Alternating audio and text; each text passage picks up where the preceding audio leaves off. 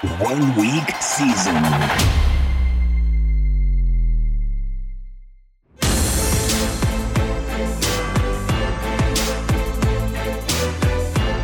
NFL Edge Audio. Jaguars at Texans. Kickoff Sunday, September 12th, 1 p.m. Eastern. Over-under 44.5. Game overview by Hilo. James Robinson sets up extremely well here, with likely heavy involvement in the passing game and a robust red zone role. On the other side, Brandon Cooks sets up well against what should be a heavy man coverage defense, a coverage which he has crushed over the previous 3 years of his career. Jaguars defense puts up an interesting case to be worthy of addition to a condensed player pool, but Tyrod Taylor holds historically low interception rates over his career. Not much else to like here in what should be a slow grind of a game. How Jacksonville will try to win. The Jaguars have completely changed the dynamics of their team, on both sides of the ball as well as throughout the coaching staff. Head coach Urban Meyer should combine with offensive coordinator Darrell Bevell to create a dynamic offense that aims to put pressure on multiple levels of an opposing defense. Expect intertwined routes, heavy shotgun, bubble screens, quarterback motion, and ball-out quick usages. The name of the game here is going to be getting their playmakers in space with the ball in their hands. On the defensive side of the ball, expect defensive coordinator Joe Cullen to utilize heavy man coverages with single high safety coverages. I also expect numerous tailored blitz packages on various downs and distances. On the ground, incumbent starting running back James Robinson should be utilized in a semi-workhorse role after the loss of rookie Travis Etienne. We should see a dynamic run game that utilizes pulls and sweeps combined with quick outs and slants through the air. The 4-3 Tampa 2 defensive scheme expected from the Texans defensive coordinator Lovie Smith is an antiquated system that is liable to struggle against the dynamic nature of the run game here. James Robinson is one of my early week favorites to hit the rushing bonus on DK and punch one into the end zone. Add an expected 5 to 6 targets to that, and he becomes one of my favorite early week plays at running back. Expect Carlos Hyde to mix in as a change of pace back, but Robinson should enjoy a stranglehold on the available running back opportunities in addition to a heavy red zone role. Through the air, expect perimeter wide receivers DJ Shark and Marvin Jones Jr. to run a robust route tree. Combine that with a dynamic inside playmaker in Laviska Shenault Jr., and the likelihood for this offense to involve the RB in the passing game heavily out of the backfield, this offense becomes a legitimate problem for the Texans. All 4 of the primary playmakers through the air see a boost against a zone-heavy defensive scheme, but Laviska Shenault and James Robinson particularly pique my interest. The problem with Viska is that the volume is difficult to project, meaning he should be treated as a low-floor, moderate to high-ceiling option. How Houston will try to win. The Texans brought in head coach David Culley, who served as the Ravens pass game coordinator over the previous 2 seasons, to turn their franchise around. Culley is an old-school coach who emphasizes the basics and execution.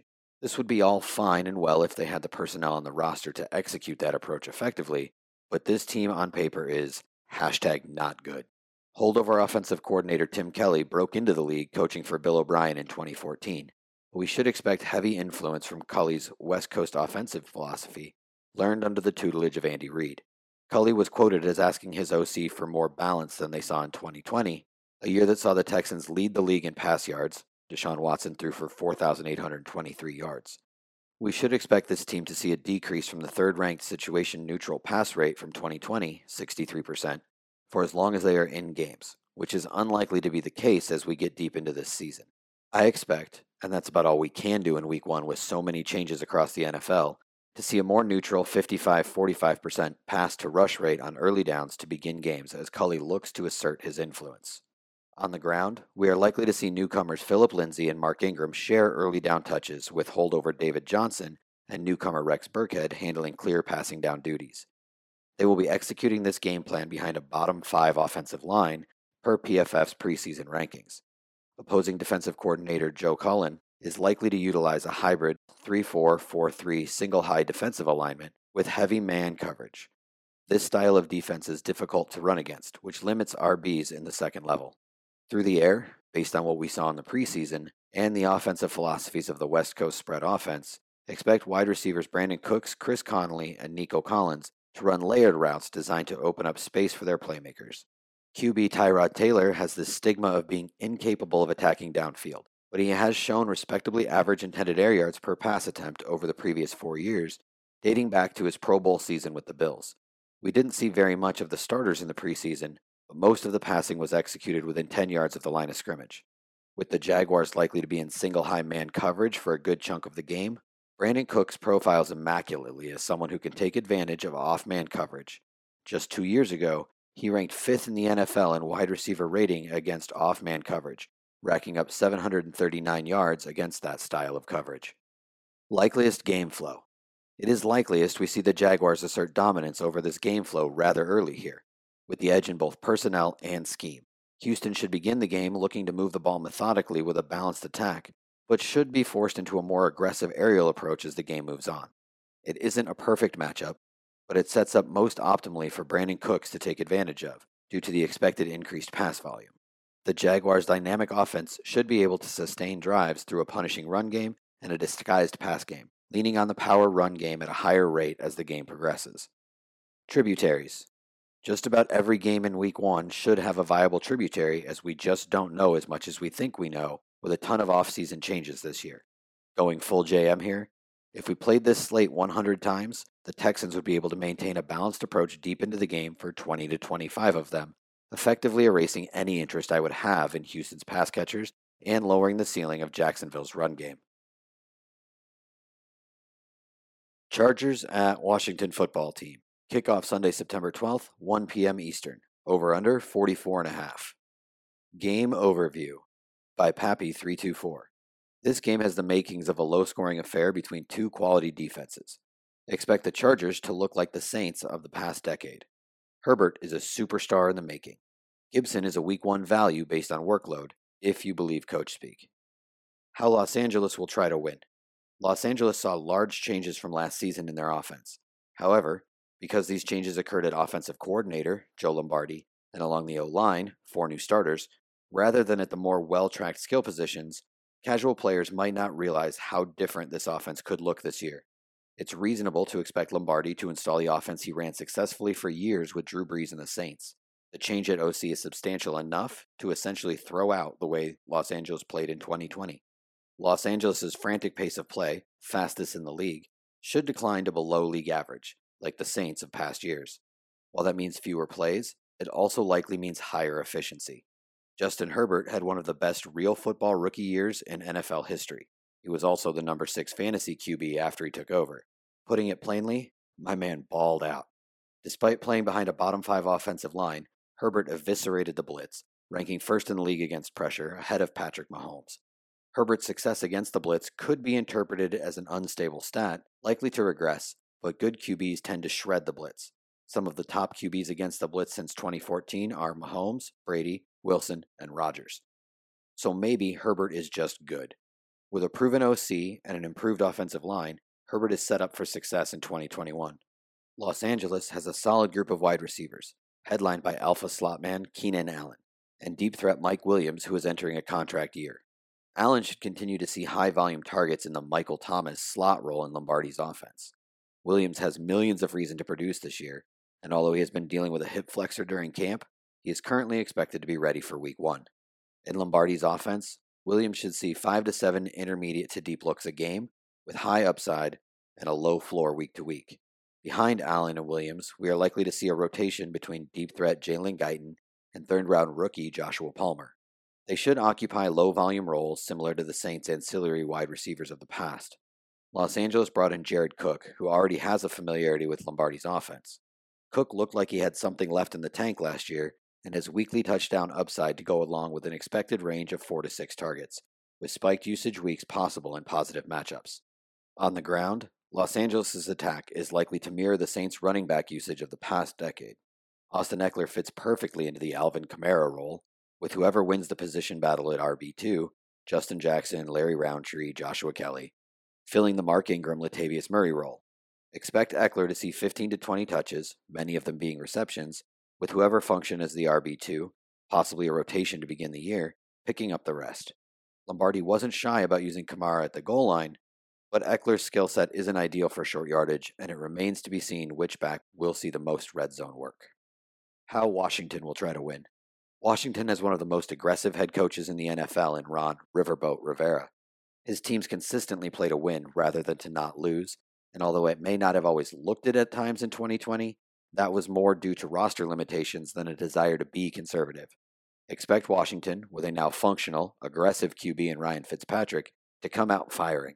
Fitzmagic has always lived up to his name. He gives you fits, and he gives you magic. He is Diet Jameis Winston, and Rivera will give him leeway to attack. Washington should increase their tempo and pass rate from last year.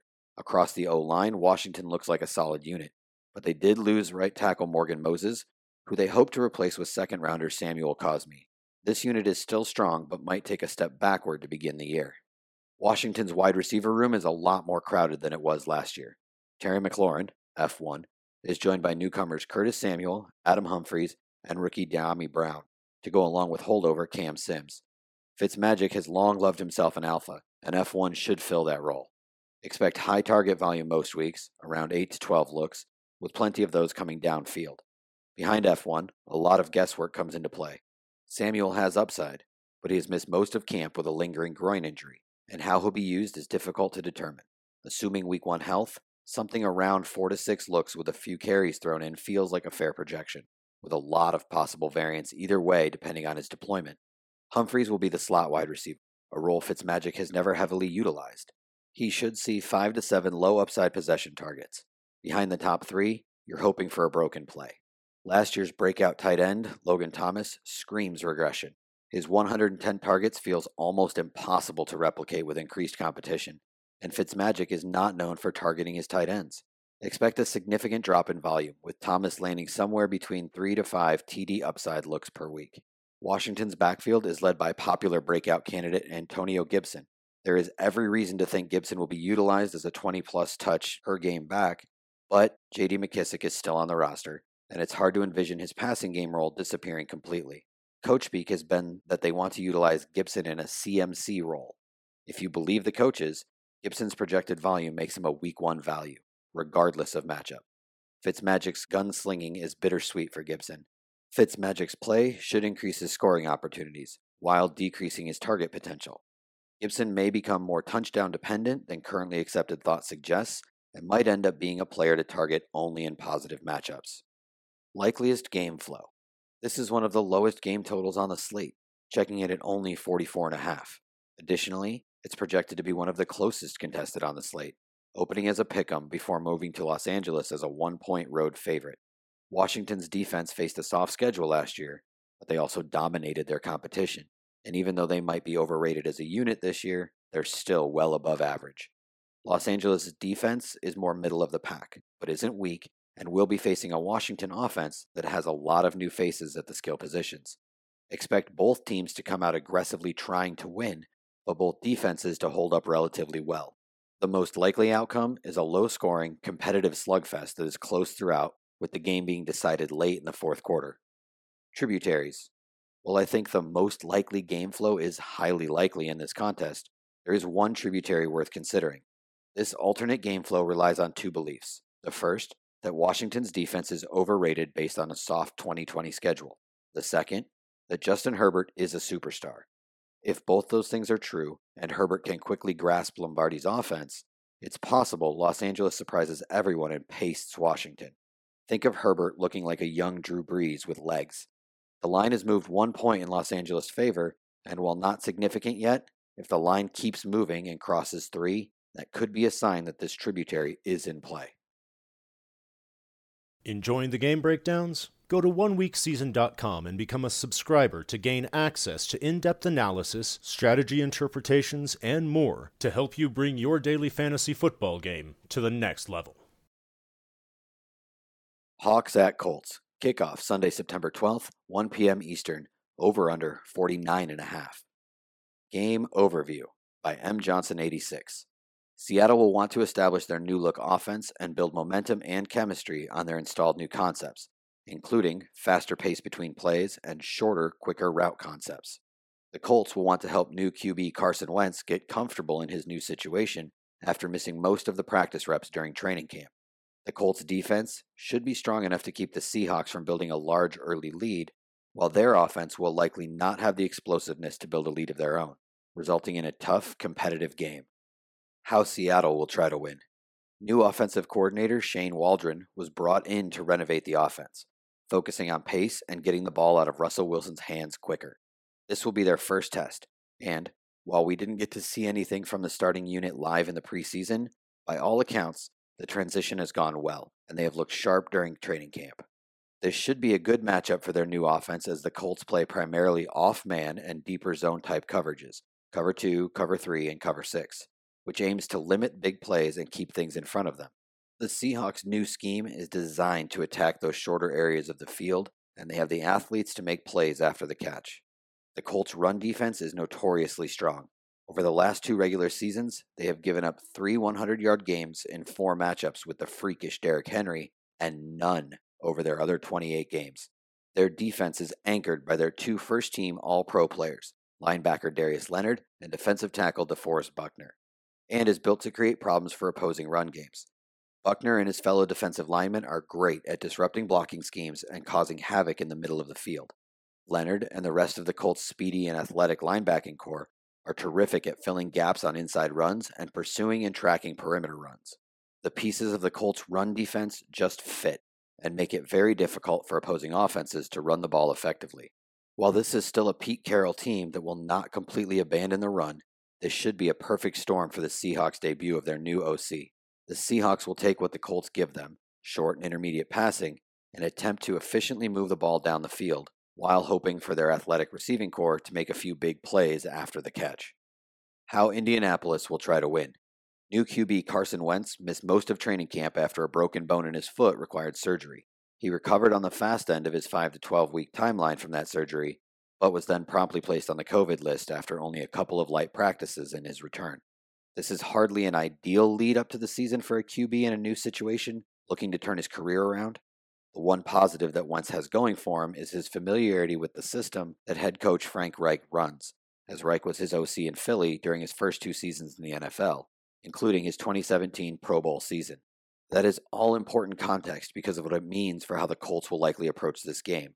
Wentz will be rusty after all the missed practice time, and given his past, the Colts need to make sure they work him in slowly and don't break him early in the season by asking too much of him. This should lead to the Colts leaning on their running game and short area passing. The Colts have a solid offensive line that should have an advantage over the Seahawks' defensive front. Seattle ranks 6th in the NFL in rushing yards allowed last season. That number is deceiving, however, because the first half of the season, when their offense was on fire, they forced many teams to abandon the run in catch-up mode, while during the second half of the season, they faced a parade of poor offenses and running games. The Colts will provide a great test to Seattle's run defense as they have a superstar-in-the-making running back, a formidable offensive line, and are very well coached.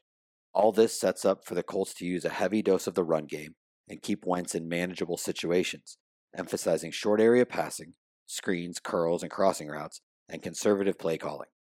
Likeliest game flow. These are 2 very well-coached teams, and this should be a highly competitive game. The Colts offense will not play aggressively enough to pull away early in the game, and the Colts defense by nature forces teams to take short gains and matriculate the ball down the field. Both teams have matchups that should allow for some success moving the ball, but also serious reasons to worry about being able to score quickly and or finish off drives with touchdowns. This could result in a lot of long drives ending in field goals, which would make this a lower scoring game than the over-under would lead you to believe. The likeliest game flow is a slug-it-out, back-and-forth game with a low likelihood of a shootout. Tributaries. One way this game could play out could cause a team to abandon their initial plan and speed things up. That scenario would be if Wentz comes out rusty and unfamiliar with his new situation, and the Colts have a couple of sloppy early turnovers. This situation could lead to short fields, and Seattle could build a big early lead if given those opportunities. This would force the Colts to become more aggressive and play at a faster pace. In that situation, Paris Campbell and Nyheim Hines could become very intriguing plays out of the slot and backfield as potential high-volume pass catchers. T.Y. Hilton is on IR, and Michael Pittman, while very talented in his own right, will play primarily on the perimeter against the Seahawks' physical corners and deep zone schemes. A Seattle D plus Campbell stack would be an intriguing way to attack this game, as more Wentz pass attempts at a faster pace would likely be the result of early mistakes, i.e. sacks, fumbles, INTs, TDs for the Seattle D, and also lead to more opportunities for those types of plays throughout the game, simultaneously creating a scenario where Campbell could see upwards of 10 targets at a very cheap $3,700 price tag on DraftKings. It is important to note that in Week 1 of 2020, his only healthy game of the season, Campbell saw 9 targets and a rush attempt, with a healthy T.Y. Hilton. Jets at Panthers. Kickoff Sunday, September 12th, 1 p.m. Eastern. Over-under 45. Game overview by M. Johnson 86. These are not the same teams as last year.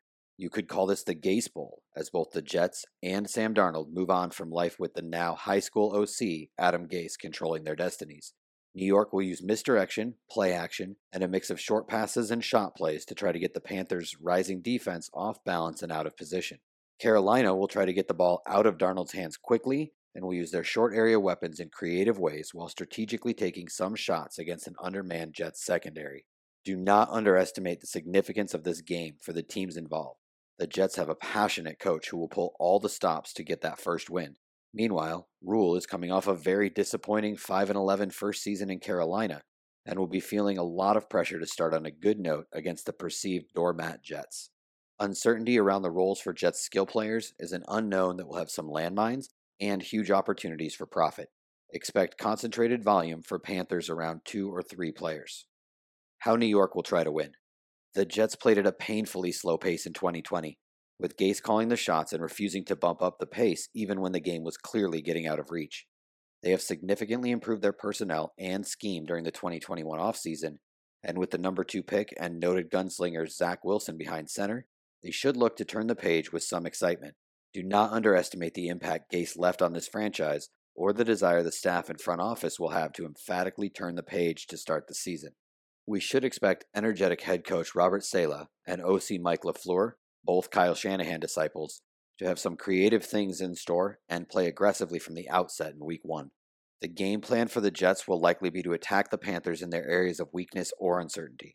While this shouldn't come as a surprise, compared to the tendency of the prior regime to do what we do, this needs to be noted. Panthers defense struggled last season, giving up 24 or more points in 10 of 16 games. While they did make some nice acquisitions this offseason, they will need to prove that they have taken the next step this season. The Panthers' defensive strength is their front 7, with vulnerability in the secondary despite the additions of number 8 overall pick J.C. Horn and possibly over-the-hill A.J. Bouye. The Jets will use their outside zone running scheme and some misdirection to stretch and stress the front 7 of the Panthers. That will set Wilson up for play action and let him use his athleticism and arm strength to push the ball down the field or get the ball quickly into the hands of his new weapons and let them try to make plays. The Jets will also look to use a good amount of early down passing to give Wilson easy completions to set up shorter, more manageable second and third downs. The Panthers played cover 3 at the highest rate in the league and blitzed at a rate well below the league average. The Panthers do not have any individual pass rushers to fear, so their low blitz rate should leave Wilson with plenty of time to throw. The seams and the flats are generally the areas of weakness for the cover 3 defense. This should suit the Jets well as they can run quick hitters in the flats and let their wide receivers accumulate yards after catch, yak, or let Wilson sit in a clean pocket and push the ball downfield in the seams. Corey Davis was one of the top yards per route run, YPRR, receivers in the NFL last year. Elijah Moore was tearing up camp before the quad injury kept him out for a couple of weeks, and Jamison Crowder, Tyler Kroft make for great security blankets for Wilson to start his career. Like the 49ers personnel, where LaFleur was previously the passing game coordinator, the Jets have stocked their receiving corps with athletes who have no trouble separating from their defenders and breaking tackles and making plays after the catch. How Carolina will try to win. The Jets took a crushing blow in the preseason when they lost their best defensive player, Carl Lawson, to a ruptured Achilles. Another key defensive player, linebacker C.J. Mosley, has not played a regular season game in almost 2 calendar years.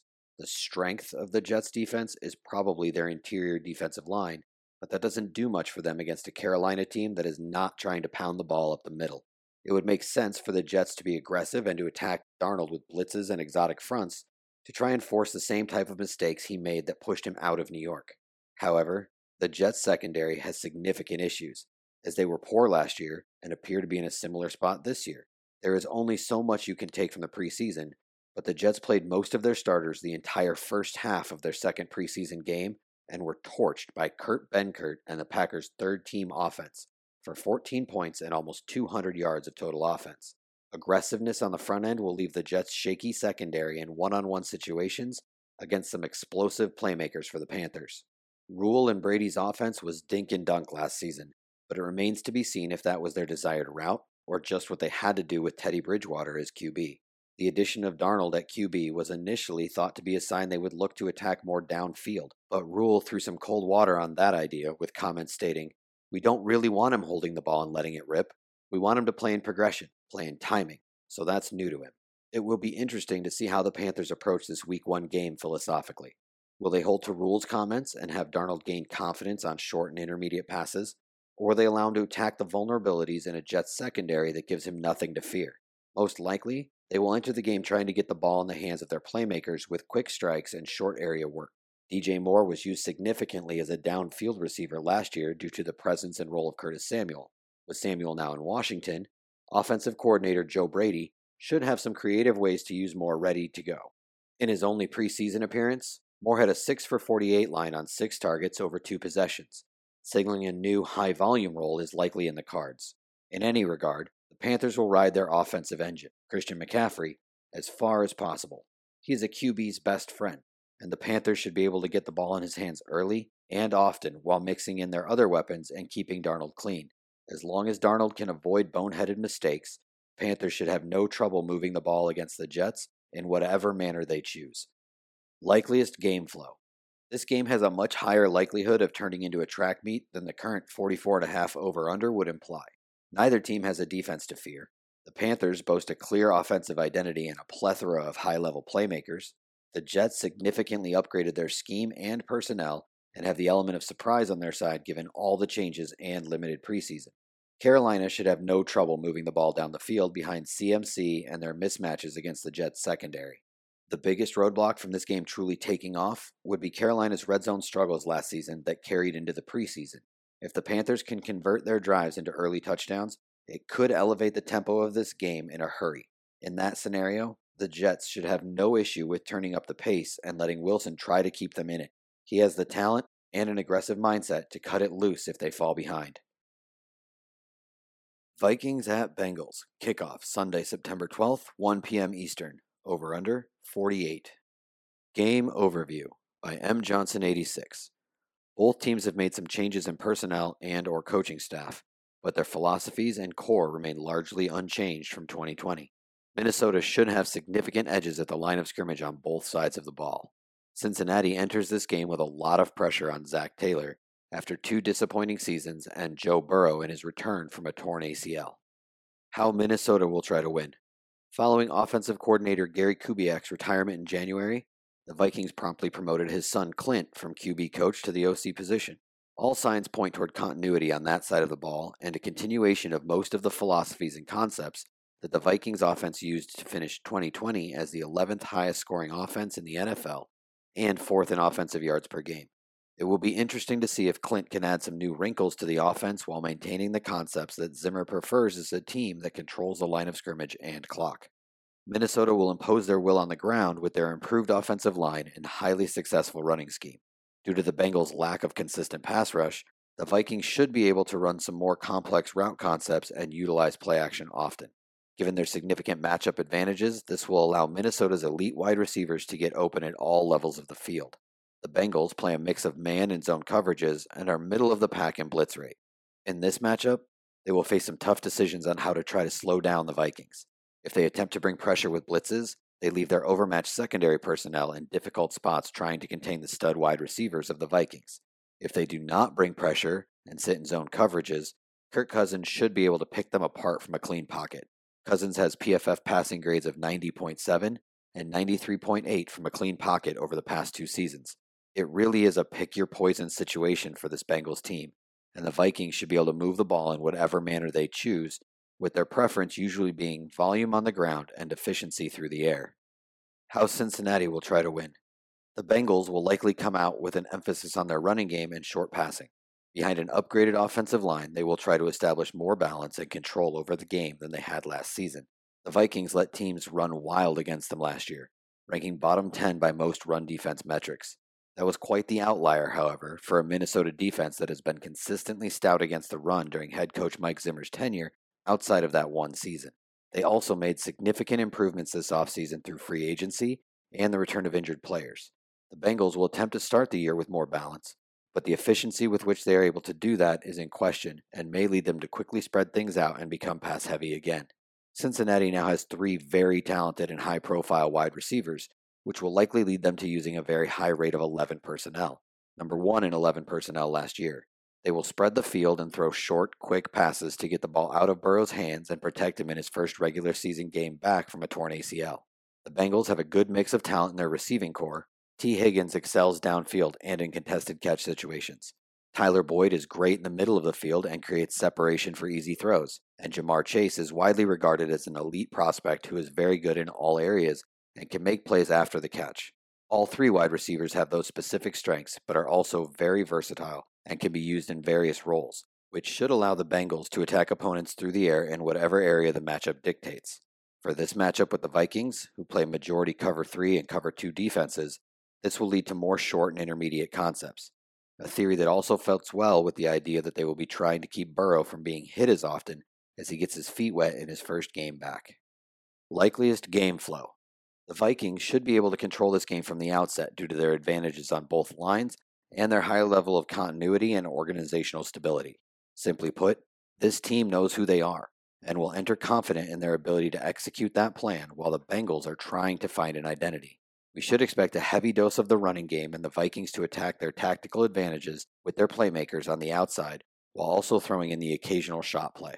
The Bengals will likely struggle to move the ball as consistently or finish off drives with the efficiency of the Vikings, which will lead to the Vikings being in control for much of the game. While the Bengals will strive for more balance early, this Vikings defensive unit will not be the same as the 2020 team that let opponents run wild. They returned some key defensive players from injury, as well as making upgrades to the defensive line in free agency. The game flow will likely force them into a more pass-heavy approach as the game wears on, with their tendencies gradually becoming more aggressive as the game wears on and they struggle to keep pace with the Vikings. Tributaries. The Vikings made significant signings in their secondary this offseason, and it is very possible that they are rusty and have some issues early in the season as they build chemistry and familiarity with the scheme. There is a scenario where the young Bengals receiving core is too talented for the Vikings to handle, and Zach Taylor becomes much more aggressive with Burrow in his second season, and by far the best cast of weapons that the Bengals have had in his tenure. In this scenario, the Bengals will be able to move the ball well early in the game and potentially build a lead, forcing the Vikings' hand to turn up the tempo and get away from their preferred, more methodical approach. This scenario would put Joe Mixon in a great spot as the bell cow running back for a team that is sustaining drives and scoring points. We can expect much of the DFS focus in this game to be drawn towards the Bengals wide receivers due to their price and Dalvin Cook due to his high volume role. A small game stack of Joe Mixon plus Jefferson and/or Thielen would seemingly complement each other very well and tell a story for your roster of the Bengals being able to put up points and the Vikings upping their pass rate, with targets condensed due to lack of other options and injuries. While each of those 3 players will certainly draw respectable levels of ownership on their own, playing them together and without a QB, even if using both Minnesota wide receivers, should be somewhat unique and allow you to use one of the cheaper QB options on the slate or pair this stack with one of the higher upside premium QBs.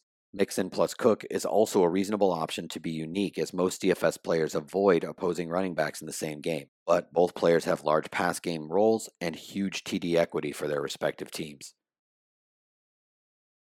Enjoying the game breakdowns? Go to oneweekseason.com and become a subscriber to gain access to in-depth analysis, strategy interpretations, and more to help you bring your daily fantasy football game to the next level. Cards at Titans. Kickoff Sunday, September 12th, 1 p.m. Eastern, over/under 52. Game overview by Hilo. 2 teams that should appear largely familiar to us based on last season. Both teams set up beautifully through the air, play at pace, and have questions on the back half of their defenses. Game script will dictate just how far these teams are able to go through the air. Both teams should be able to attack in their preferred manner. Liable to see 130 to 135 offensive plays run from scrimmage in this one. Standard is around 120-ish. How Arizona will try to win.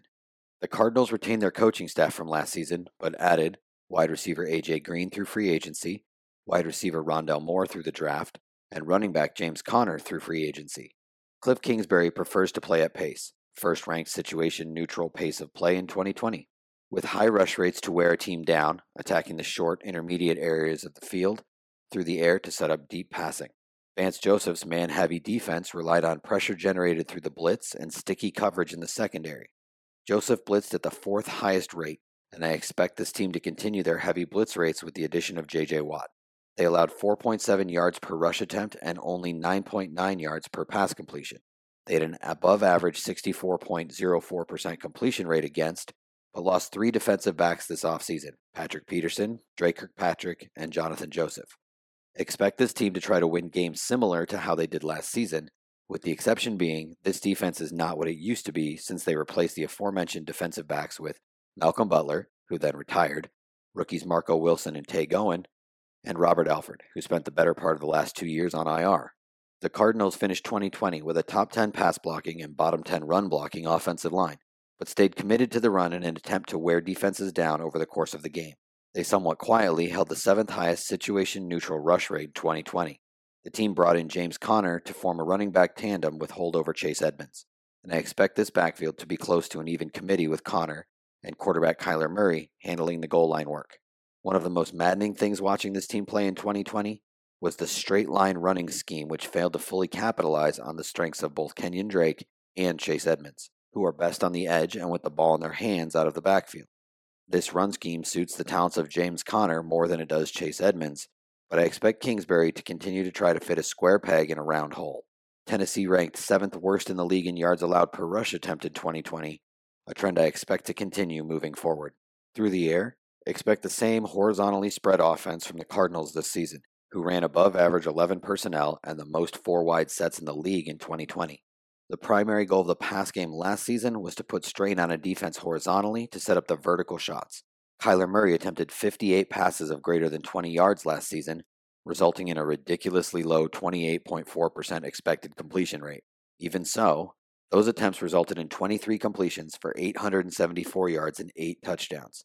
With the addition of Burno Rondell Moore, we could see this team take a large step forward in downfield passing efficiency.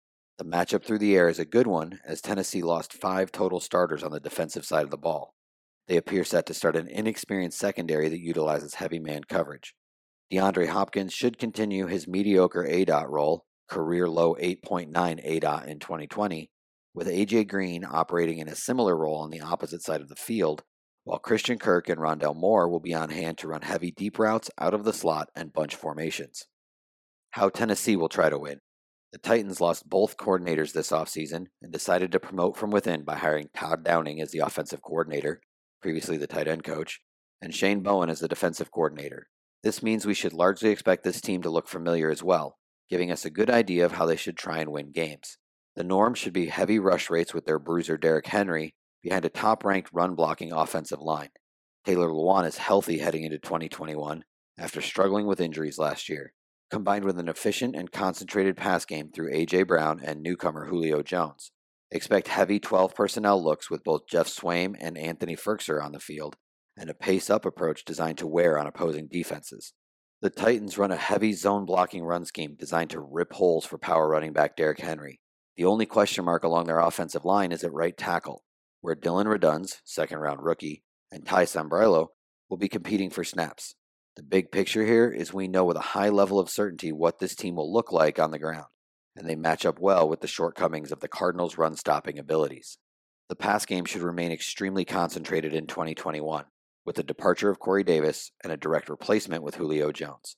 Both AJB and Julio are adept route tacticians capable of winning against both man and zone coverages to multiple areas of the field. The matchup is also a good one, with Arizona experiencing significant defensive personnel turnover in the secondary this offseason. There's nothing that tells me the Titans want to increase the 30.1 pass attempts per game they averaged in 2020, but they should remain just as efficient with the personnel on hand. Likeliest game flow. It is likeliest we see this game jump out to a quick start, with each team so clearly holding the upper hand on the offensive side of the ball. A further likeliest scenario involves the Titans controlling game script, more so via how they wish to attack and less concerned with the actual score on the scoreboard, as in, Titans keep a lead or keep the game within 6 points, where they can pound the run game with Derrick Henry to open up their efficient pass game. Both teams should largely be afforded the opportunity to attack in their optimal way, which involves high rush rates and efficient passing. The opportunity is there for either team to enjoy a quick strike or two early in the game, but as long as the game remains within a score, as I expect, this one should remain rather predictable. Tributaries. The biggest percentage chance of a tributary game script developing here is if either team is able to jump out to an early lead and hold it deep into the game. This scenario would force the Titans into increased pass attempts and elevates the floor of their wide receivers, should they be down, and the Cardinals playing from behind would likely increase pass rates to a level where multiple pass catchers gain relevance. 49ers at Lions. Kickoff Sunday, September 12th, 1 p.m. Eastern. Over-under, 45.5. Game overview by Hilo. Raheem Mostert carries one of the highest ceilings of all running backs on the slate, but his floor is moderate at best considering the presence of Trey Sermon and the likelihood of Sermon fulfilling the goal line running back role. All of Brandon Ayuk, Deebo Samuel, and George Kittle offer busted coverage upside, but will require extreme efficiency in order to hit their ceilings. The Lions are in trouble here. Their best chance of moving the football is going to land with the running backs and TJ Hockenson, two positions that are effectively erased by the Niners' defensive scheme. How San Francisco will try to win. We can be fairly confident in projecting how the 49ers will look this season. They promoted run game coordinator Mike McDaniel to offensive coordinator, and they promoted linebackers coach DeMeco Ryans to defensive coordinator, maintaining a semblance of consistency moving forward. So, this is still Kyle Shanahan's offense, and will resemble Robert Saleh's defense. One change from what we grew to expect last season is that this team is now healthy. Expect the same zone-based run concepts and dynamic passing game, which is designed to get the ball into their playmakers' hands in space. The Niners moved up 9 spots in the first round to select rookie quarterback Trey Lance at 3rd overall, but we're likely going to have to wait for his much-anticipated arrival. Expect a loose committee to start the season at the running back position, split between holdover Raheem Mostert and rookie 3rd-round draft selection Trey Sermon. It is likely that Mostert handles a bulk of the work outside of goal line duties to start the year, which should fall to Trey Sermon. Expect Sermon in primarily a change of pace and goal line role early in the year. Aaron Glenn, the defensive coordinator for the Lions, brings with him a complex 3-4 defensive scheme that mixes man and zone coverages. They are likely to take steps forward in 2021 as a unit, but the introduction of a complex scheme spells trouble early in the year. Expect similar zone run concepts with a heavy running back target rate from the Niners here. Last season, SF targeted running backs a robust 24.5% of the time, 6th most in the league. This sets up extremely well for Raheem Mostert to do significant damage here. Through the air, expect a similar plan of attack from what we saw last season. Deebo Samuel and Raheem Mostert are healthy and join dynamic wide receiver Brandon Ayuk and all-world tight end George Kittle. Expect layered route trees designed to get their pass catchers in space to allow them to do damage with the ball in their hands. Again, against a complex zone defensive scheme, we're likely to see multiple chunk plays from the Niners through the air. How Detroit will try to win. Anthony Lynn brings with him an antiquated offensive scheme, primarily built to set up deep passing through a power run game. It remains to be seen how he adjusts this offensive philosophy to suit this team's strengths, which are, without a doubt, DeAndre Swift and TJ Hockenson. One thing we should know with some level of certainty is Lynn loves to scheme targets to his running backs and tight ends. Last season, Lynn's Chargers targeted the position a massive 25.5% of the time, one spot ahead of the Niners. The other problem with Lynn's offense has to do with situational play calling, in that his Chargers threw only 53% of the time on 1st and 2nd down and were forced to throw on 81% of their 3rd down plays. There is nothing that jumps out as an indicator of this changing in Detroit. Another indicator of how to expect this offense to look, Lynn's Chargers filtered 130 total targets to their tight ends in 2020, a vast majority of which should fall to Hockenson. Looking at the offensive personnel as a whole and comparing it to how Lynn would like this offense to run, leaves a lot to desire in the downfield passing game, considering newcomer quarterback Jared Goff has struggled with deep passing over the previous 2 seasons, as well as this preseason. This should allow smart defensive coordinators to dedicate additional attention inside, where Detroit's primary playmakers will be looking to work. We have a bit of uncertainty surrounding the ground game for Week 1. Starting back, DeAndre Swift's availability is in question heading into their first contest after Swift suffered a groin injury early in the preseason. This normally isn't a ton to worry about, but head coach Dan Campbell has publicly stated his concern with Swift's health and conditioning levels. Keep a close eye on Swift's expected level of involvement here, because direct backup and change of pace guru Jamal Williams could be thrust into featured duties should Swift miss or be limited in any fashion. We talked about Lynn's system being predicated on the power run game earlier, which is a poor fit for the personnel on hand. Expect Detroit running backs to struggle against the team that allowed the 5th fewest fantasy points to the position in 2020, including facing the 11th fewest targets to opposing backfields.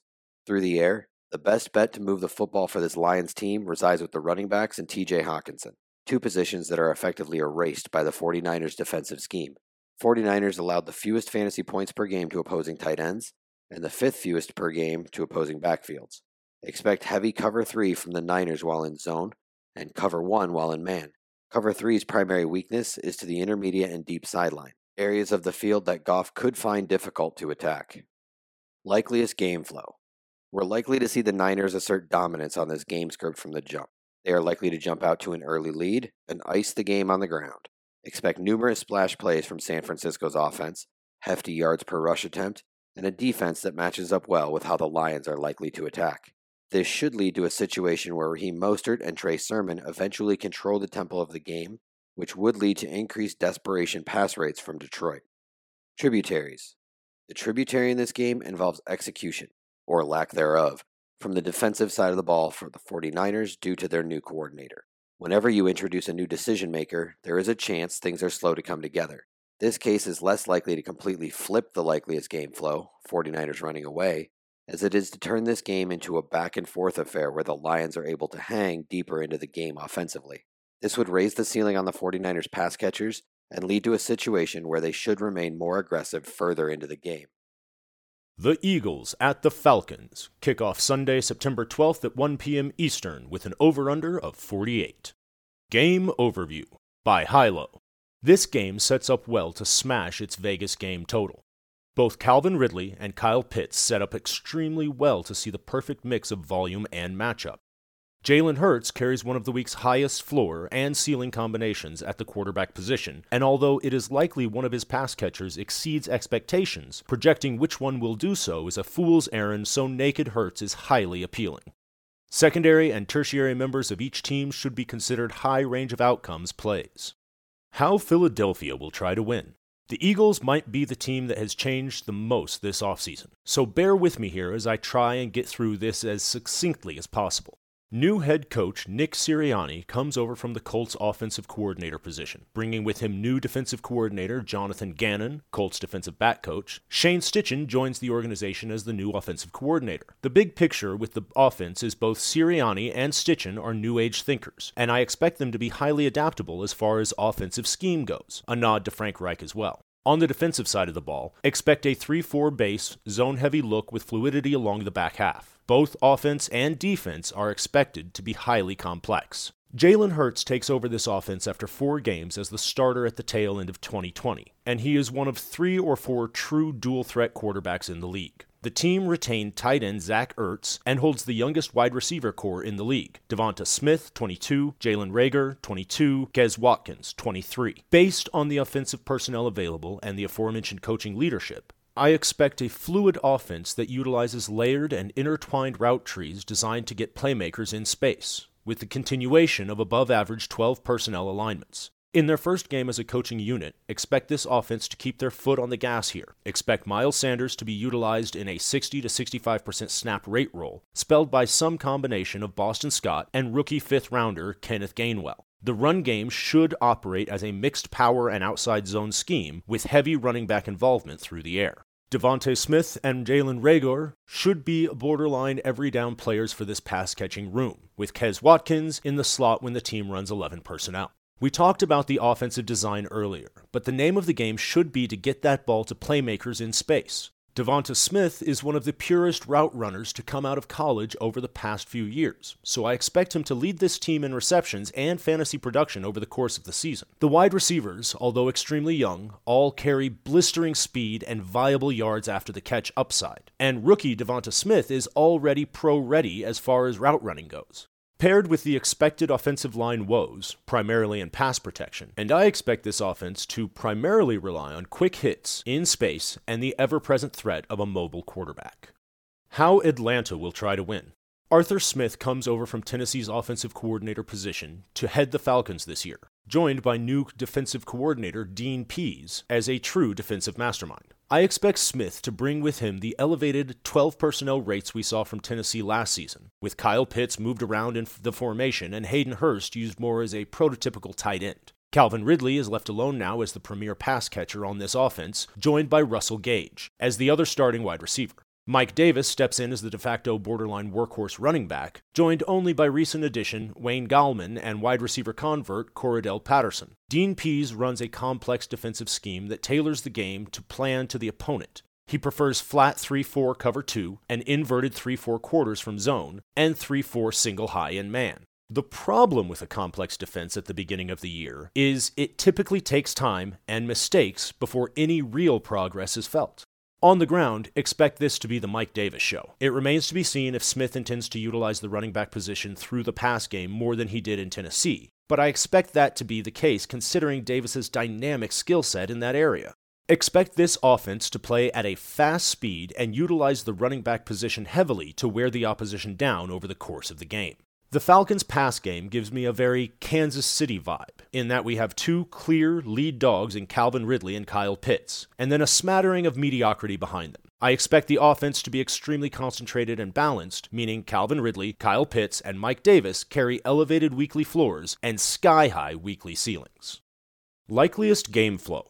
Looking at the makeup of this game from a top-down perspective, we begin to realize that we have two coaching staffs that are going to be looking to make a statement. Both are expected to play at elevated paces of play. Both are introducing complex coverage schemes on defense that they didn't tip during the preseason. And both have dynamic offenses capable of splash plays along multiple levels of the field. It is likely we see some fireworks from this one, and the current 47.0 game total feels about 3 points too low, maybe more.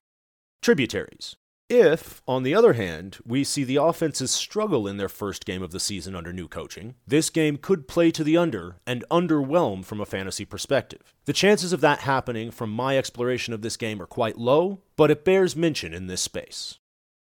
Enjoying the game breakdowns? Go to oneweekseason.com and become a subscriber to gain access to in-depth analysis, strategy interpretations, and more to help you bring your daily fantasy football game to the next level. The Steelers at the Bills. Kickoff Sunday, September 12th at 1 p.m. Eastern with an over-under of 49. Game Overview by Hilo. Stephon Diggs against man coverage equals feast. We might see 80 pass attempts combined in this game. Deontay Johnson sets up well to avoid lockdown corner Tre'Davious White. Correlated wide receiver pairings from this game are likely to go under-owned. How Pittsburgh will try to win. The biggest change out of Pittsburgh this season is the promotion of Matt Canada to offensive coordinator. Canada wants to simplify the offense and incorporate a pistol backfield paired with pace of play. Pistol can make the offense appear less predictable to an opposing defense, and this is, in my opinion, the best way to play to the personnel and identity of this team. Aging Ben Roethlisberger, dynamic rookie running back Najee Harris, dynamic receiving core, and a serviceable tight end. Pistol should also facilitate more play action, power, inside zone, and pin and pull rushes, while getting playmakers into space. Last season, the Steelers ranked 6th in the NFL in pace of play, while holding the PFF's 31st ranked offensive line. They added a dynamic running back, and we should expect this team to look similar at first glance, but improve on their dreadful efficiency from 2020 through the incorporation of a more dynamic offense, ranked just 25th in drive success rate.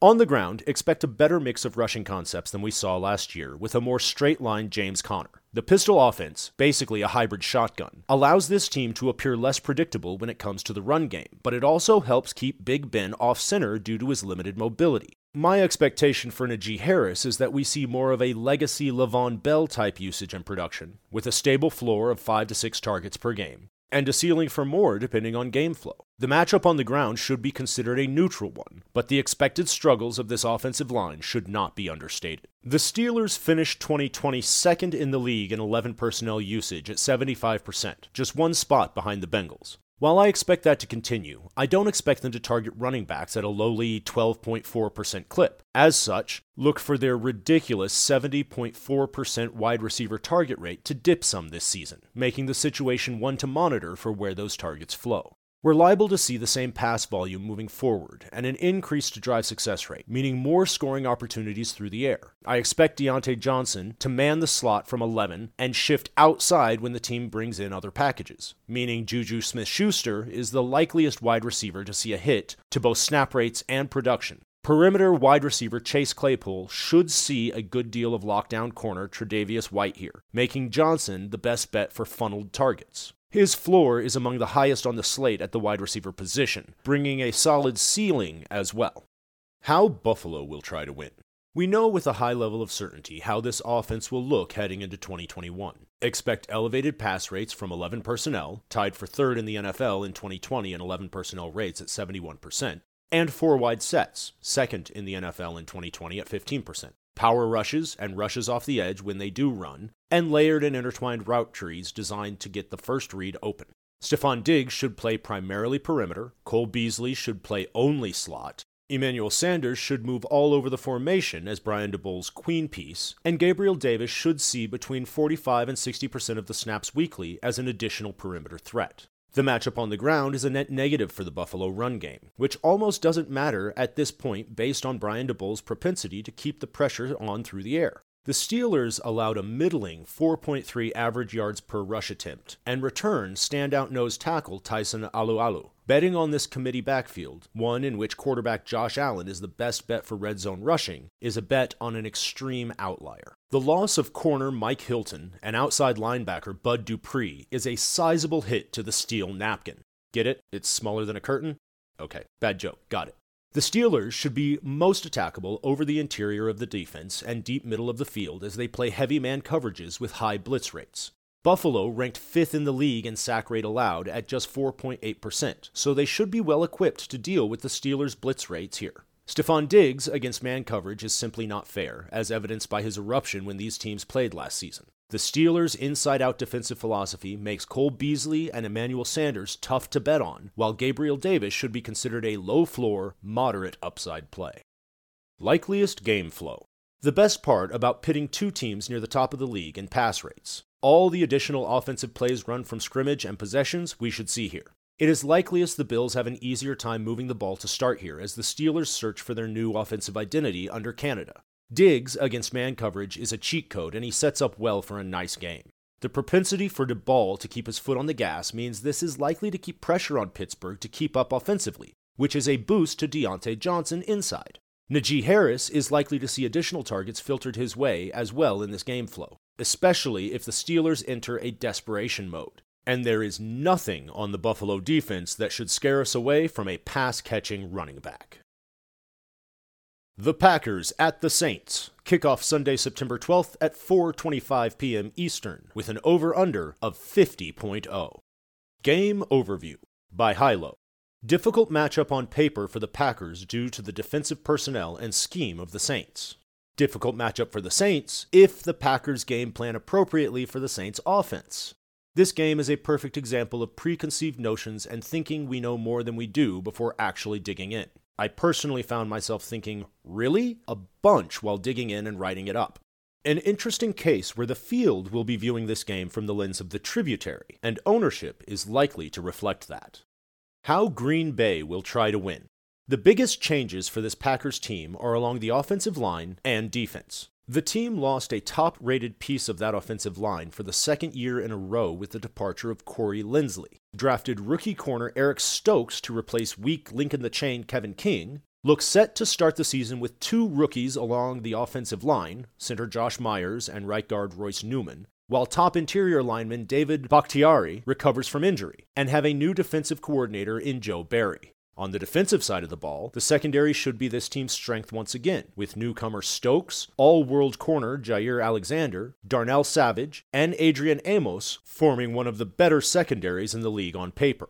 Expect defensive coordinator Joe Barry to continue a zone-heavy defensive scheme primarily utilizing cover 3 and cover 1, with heavy pre-snap movements and misdirections incorporated. We shouldn't expect much to change from what we grew accustomed to from this offense over the last 2 seasons, with the one major adjustment being the likelihood of wide receiver Marquez Valdes-Scantling's development into a more complete wide receiver. I expect MVS to operate as a borderline every snap wide receiver.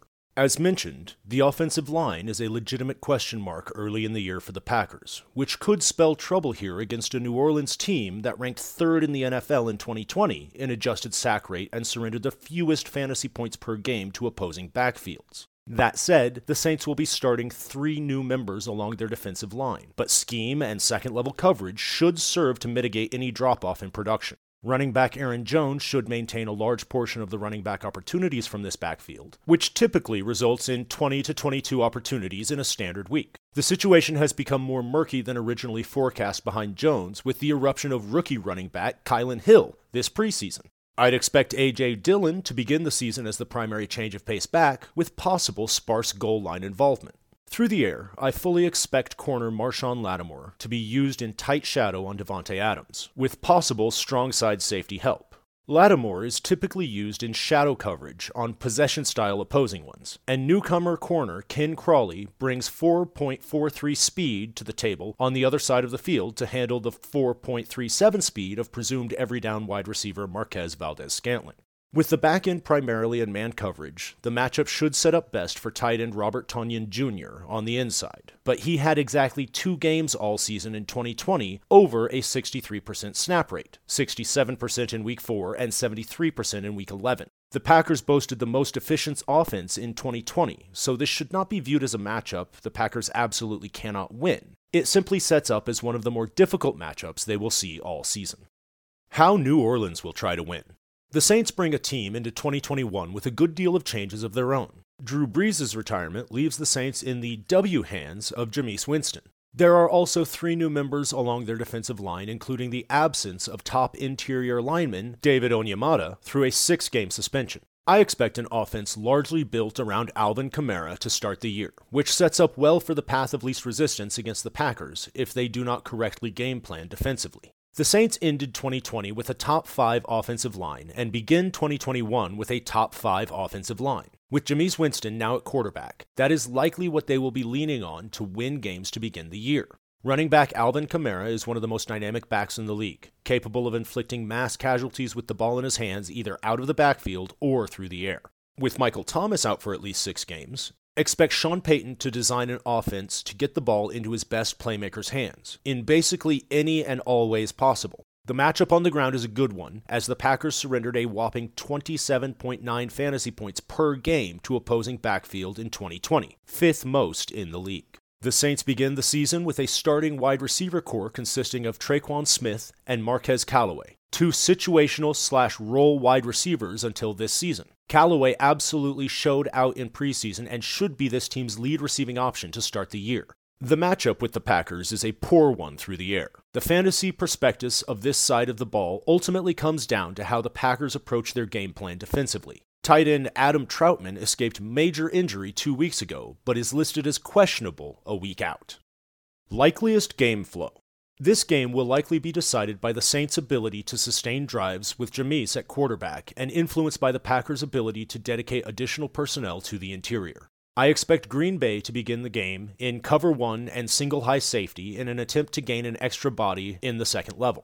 They would do well to dedicate nickel coverage out of this alignment to Alvin Kamara, but it remains to be seen if they will approach this game in this fashion, as Joe Barry is somewhat of an old-school coordinator. The Saints played from 11 personnel only 54% of their offensive snaps in 2020, and will be without Michael Thomas, meaning a forward-thinking defensive game plan would involve additional attention to Kamara. But this is all pure conjuncture at this point. If the Packers can effectively remove Kamara from the game, and neutralize Marquez Callaway and Tre'Quan Smith with their athletic corners, it is likely the Saints struggle to move the ball. This would directly lead to a game script in which both teams struggle early to put up points, and the end score would depend on how each team adjusts as the game moves on. Also of note, this game will be played in Jacksonville, as opposed to New Orleans after Hurricane Ida passed through the Gulf last week. Tributaries. The first 2 or 3 possessions from the Saints will likely decide how this game ultimately unfolds. If the Packers do not dedicate additional attention to Kamara, they could be in trouble here, which would place them in increased pass mode for the duration of the game. Adams would see increased volume in this scenario, and has a path to the top wide receiver score on the slate if left in single coverage. The Broncos at the Giants. Kickoff Sunday, September 12th at 4:25 p.m. Eastern, with an over-under of 41.5. Game Overview by Pappy324. This game has the look of a sloppy, low-scoring affair with the lowest total on the slate. Javonte Williams is priced at the stone minimum on DK, $4,000. New York will struggle to find time to throw the ball downfield. Denver will be content to win this game on defense. How Denver will try to win. This game boasts the lowest total on the slate, and a big part of that is because of how dreadful Denver was on offense last season. Drew Lock isn't very good at football. He ranked dead last against the blitz and was only average when not pressured. Teddy Bridgewater has supplanted Lock as the starter, which offers hope, but Bridgewater is far from a world beater. His ability to not turn the ball over is where Bridgewater should be a substantial upgrade from Lock. Vic Fangio is a defensive-minded coach who wants to win with a conservative offense that doesn't make mistakes and a strong defense. Fangio wants to not lose the game rather than win it, which isn't an appealing setup for fantasy. Denver's wide receiver room has talent, especially their top three options of Courtland Sutton, Jerry Jeudy, and KJ Hamler. But only the very best wide receivers, think Larry Fitzgerald or Allen Robinson, can consistently overcome poor QB play. While Bridgewater is an upgrade, he is also likely to be conservative, and a change at QB makes it difficult to know how target share will be distributed. Expect Sutton and Jeudy to work as a 1A, 1B tandem this season, unless one of them emerges as a clear star. It wouldn't be shocking to see either player lead the team in Week 1 targets. Hamler is an exciting player, but until we see a more consistent role, he is hard to project for more than 3 to 5 low upside targets. Behind the top 3 wide receivers, Tim Patrick is still around and is likely to rotate in enough to cost the starters a little value, without providing any standalone value himself. Noah Fant is a talented, emerging tight end, but poor QB play is also an issue. Coach speak out of camp has been that they want to get Fant involved in creative ways. We will see if that comes to fruition. It's possible Bridgewater's conservative style leads to more targets for Fant as a safety blanket, but that's mostly speculation. Expect Fant to see 4 to 7 moderate upside looks with potential for more. Denver's backfield is shaping up to be a true timeshare between Javonte Williams and Melvin Gordon. It would be easy to get excited about either player if the other one didn't exist. In the current scenario, we have what appears to be a 50-50 split that will crush both players' value. Either one could emerge as a hot hand week to week, or eventually wrestle control of the backfield away from the other guy. But as of now, it looks to be a mind-numbing situation for fantasy. How New York will try to win. New York desperately needed to improve their offensive line, and they did a terrible job. They lost their only good lineman in Kevin Zeitler, a year after ranking dead last in essentially every pass-blocking metric. New York's O-line doesn't boast a single player that has even been above average in the NFL. It's made up of players who might develop and guys who we already know probably won't. This is easily a bottom 3 O-line. Daniel Jones has weapons, but he is notorious for holding onto the ball and might lead the league in sacks behind this O-line. Jason Garrett is running the offense, and he has looked clueless more than once in his career. Expect to see an offense that tries to be aggressive, but ends up finding itself taking a lot of sacks. New York has talent at wide receiver. Kenny Golladay is the new alpha, and his supporting cast of Sterling Shepard, Darius Slayton, and rookie Kadarius Toney is above average. The problem is they've essentially all been hurt in camp, and while we expect to see everyone to be ready for Week 1, we don't know for sure how they'll be used. It's fair to assume Golladay will function as the alpha, soaking up 8 to 10 intermediate deep looks a game. Shepard will operate out of the slot, seeing 5 to 8 low upside looks, with the rest of the cast mixing in behind the top 2. Evan Ingram will also command targets, assuming health, after being heavily targeted and highly inefficient last year. Eventually, do we have to accept maybe Ingram is simply a bust? Ingram is currently iffy to suit up Week 1, and even if he does, we should expect a significant drop in target volume from last year, with increased competition. New York's running game starts and ends with Saquon Barkley. Quan was a phenom when he entered the league, but is coming off a significant injury and running behind a putrid O-line. Jason Garrett is the type of OC that tries to keep everyone happy by getting everyone their touches, rather than focusing on attacking a defense repeatedly where it's weak. Expect Quan, assuming health, to get his work, even if it's ineffective. Likeliest game flow. This game has the lowest total on the slate at 42.5, with Denver installed as 2.5 road favorites. We should expect an ugly, mistake-filled game, where both offenses struggle. Although Denver is the favorite and the better team, this is the type of spot between two bad teams where anything could happen. The most likely game flow is a sloppy affair where Denver's conservative QB makes fewer mistakes than New York's awful O-line, giving Denver a low-scoring victory. Enjoying the game breakdowns? Go to oneweekseason.com and become a subscriber to gain access to in-depth analysis, strategy interpretations, and more to help you bring your daily fantasy football game to the next level. The Dolphins at the Patriots kick off Sunday, September 12th at 4:25 p.m. Eastern with an over-under of 43.5. Game Overview by M. Johnson 86. Miami has built their offense around Tua Tagovailoa and surrounded him with speed all over the field. New England returned some key players on defense this season and made some impactful additions through the draft and free agency. Mac Jones makes his pro debut against one of the league's best secondaries and a coach who is familiar with the Patriots system. There is a clear path of least resistance for the Patriots to attack offensively, while the Dolphins will need to be very calculated in how they attack to cover up some deficiencies. How Miami will try to win. The Dolphins' chances of offensive success in Week 1 got a big boost when it was announced All-Pro cornerback Stephon Gilmore would start the season on the PUP list. Will Fuller will be out for this game as he serves the rest of his suspension that began in 2020. Devontae Parker has been managing some lower body issues throughout training camp, so the absence of Gilmore at least gives the Dolphins' passing game a fighting chance. However, the Dolphins will need every advantage they can find as they enter the season with perhaps the league's worst offensive line and are facing a very talented and aggressive New England rush pass. Dolphins QB Tua Tagovailoa struggled last year with identifying defenses and coverages, so you can safely bet that Belichick and the Patriots will throw a lot at him throughout this game to make him prove he has improved in that area.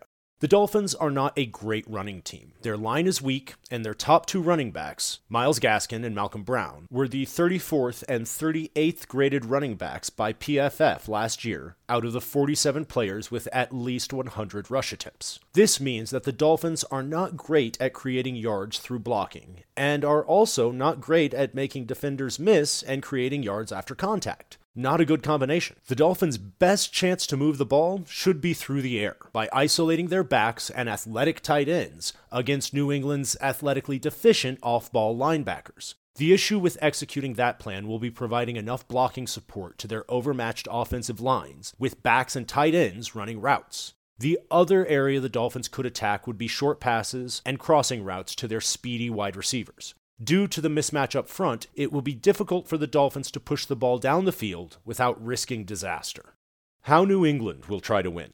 The Patriots, with Mac Jones under center, will look much less like the 2020 version, and more like the offense we saw for the few years before that. Jones is an extremely high IQ player with tremendous accuracy and timing from the pocket. He is very similar in playing style and traits to Tom Brady. Dolphins head coach Brian Flores comes from the New England coaching tree and will be very familiar with what he faces in Week 1. Mac Jones likes to step up in the pocket and deliver accurate strikes with timing. Flores will be trying to bring pressure and stunts up the middle to force Jones out of the pocket, where he will have to use his legs and/or make off-platform throws. Per PFF, the Dolphins blitzed at the 5th highest rate in 2020 and also played the most man coverage in the league, relying on their highly talented corners to lock up opposing receiving cores. The Patriots' best way to move the ball will be on the ground behind their top 5 offensive line against a Dolphins defense whose biggest weakness is in the trenches. Expect a heavy dose of runs early in the game with a mix of designed short area passes to slot receivers, tight ends, and running backs. Bill Belichick is notorious for his game plans that avoid his opponent's strengths while attacking their weaknesses. This matchup presents a clear recipe for the Patriots, and we should expect them to have Jones avoid the Dolphins' stud cornerbacks at all costs in his regular season debut for as long as possible. Likeliest game flow. The Patriots are likely to control the game as their running game should allow them to sustain drives and stay ahead of the chains and out of third and long situations, making things very manageable for Mac Jones to attack the Dolphins' areas of weakness. Meanwhile, the Dolphins will likely struggle to move the ball on the ground and won't be able to push the ball down the field due to pass blocking concerns. This will make them very predictable, which is not ideal when facing a Bill Belichick defense. The Patriots are likely to build a lead. Still, it is unlikely to be done suddenly, as the matchup will dictate a more methodical approach, and the Dolphins will provide some defensive resistance. The Dolphins will need to spring some big plays in the middle of the field and or after the catch to move the ball and score enough points to be in it for the fourth quarter. The Browns at the Chiefs. Kickoff Sunday, September 12th at 4:25 p.m. Eastern with an over-under of 54.0. Game overview by Hilo. This game sets up well for Cleveland to see 33 to 35 rush attempts on the ground, split 60-40 amongst Nick Chubb and Kareem Hunt. This game also sets up well for Cleveland to move the football, but poorly for any individual player. Nothing about the 4-2-5 base cover 3 defensive alignment should deter Kansas City from attacking in their preferred manner. Cleveland should control the tempo and pace here for as long as the game remains within striking distance. How Cleveland will try to win. The Browns are one of the more straightforward teams as we enter 2021. Not a whole lot has changed with respect to personnel, coaching, or how this team should try to win games. The team returns all 5 starters along an offensive line that ranked first in pass protection and second in run blocking in 2020, after averaging 30.4 rush attempts per game, 5th in the league. On the defensive side of the ball, we can expect a heavy zone defense under second-year coordinator Joe Woods, who ran a 4-2-5 base cover 3 defense in 2020. The biggest thing for this team's defense is health, as they lost a combined 45.8 games to injury in the secondary alone in 2020. We pretty much know what to expect from this team on the ground. Nick Chubb averaged just a 51.6% snap rate after returning from injury in 2020, leading to an average of 18.5 running back opportunities per game over that time. With Kareem Hunt still on hand, expect that trend to loosely continue, leading to 18 to 22 running back opportunities per standard game, with Hunt soaking up 14 to 16 running back opportunities per game himself. This offense is most certainly at their best with both Chubb and Hunt on the field together, but the Browns ran 21 personnel in embarrassingly low 5% of the time over the second half of the 2020 season. The Chiefs surrendered the 8th most fantasy points to opposing backfields in 2020, despite allowing only 7 rushing scores, primarily due to the 121 targets filtered to the position. The pure rushing metrics painted a different picture as the team allowed a moderate 4.5 yards per rush attempt. The Browns' maddening usage of the talent they possess at wide receiver continued last season. Odell Beckham Jr. ran primarily slants, goes, posts, and comebacks in 2020, while Jarvis Landry ran primarily outs, crosses, slants, and hooks, most of which are on the low upside after the catch variety. Kansas City's high rate of zone coverage, 4th most in the league in 2020, and standout secondary led to the second fewest fantasy points allowed on downfield passing. The aim of Spagnuolo's heavy, dual-high safety defense is to keep the game in front of them, allowing inside, underneath, and low upside receiving work. While this bodes well for the Browns in a move-the-football sense, it leaves a lot to be desired from the primary pass catchers in this offense from an expected fantasy points standpoint. The Chiefs struggle to handle the dynamic tight ends via this defensive formation, but tight ends Austin Hooper, David Njoku, and Harrison Bryant split snaps at a 40-35-25% clip. How Kansas City will try to win.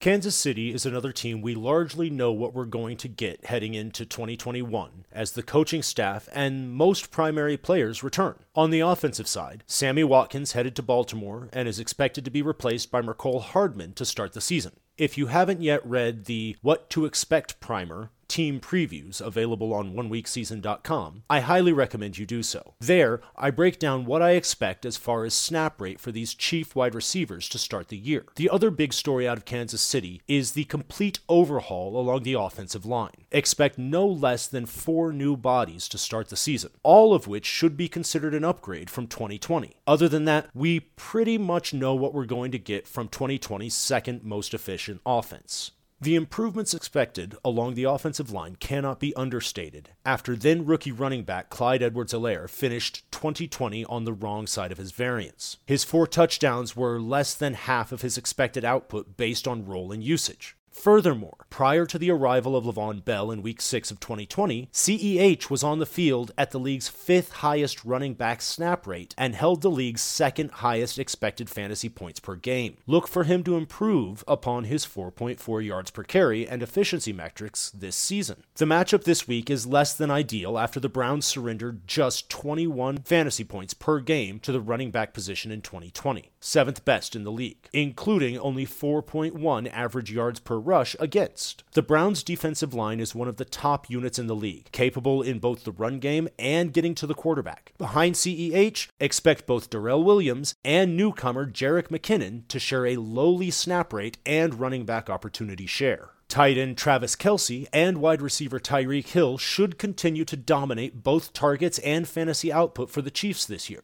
Expect Mecole Hardman to operate in the previous year's Sammy Watkins role, and both Demarcus Robinson and Byron Pringle to see snaps in a dynamic offense behind them. The matchup is quite interesting here, as the Browns' 4-2-5 cover 3 base defense attempts to keep the game in front of them via low blitz rates and suffocating back-end ball hawking. The bend but don't break defensive philosophy has led to increased damage against from opposing tight ends, evidenced by them allowing the 4th most fantasy points per game to opposing tight ends in 2020. This isn't necessarily a matchup Tyreek Hill cannot beat, because all it takes is one busted coverage or mental lapse in heavy zone formations for the league's 2nd most efficient wide receiver, from a fantasy points per touch perspective, behind only A.J. Brown, to inflict heavy damage. The tertiary options in the pass game will require additional volume in order to provide a bankable floor and ceiling combination, which is unlikely based on the combined pace of play and total offensive plays expected in the likeliest game flow.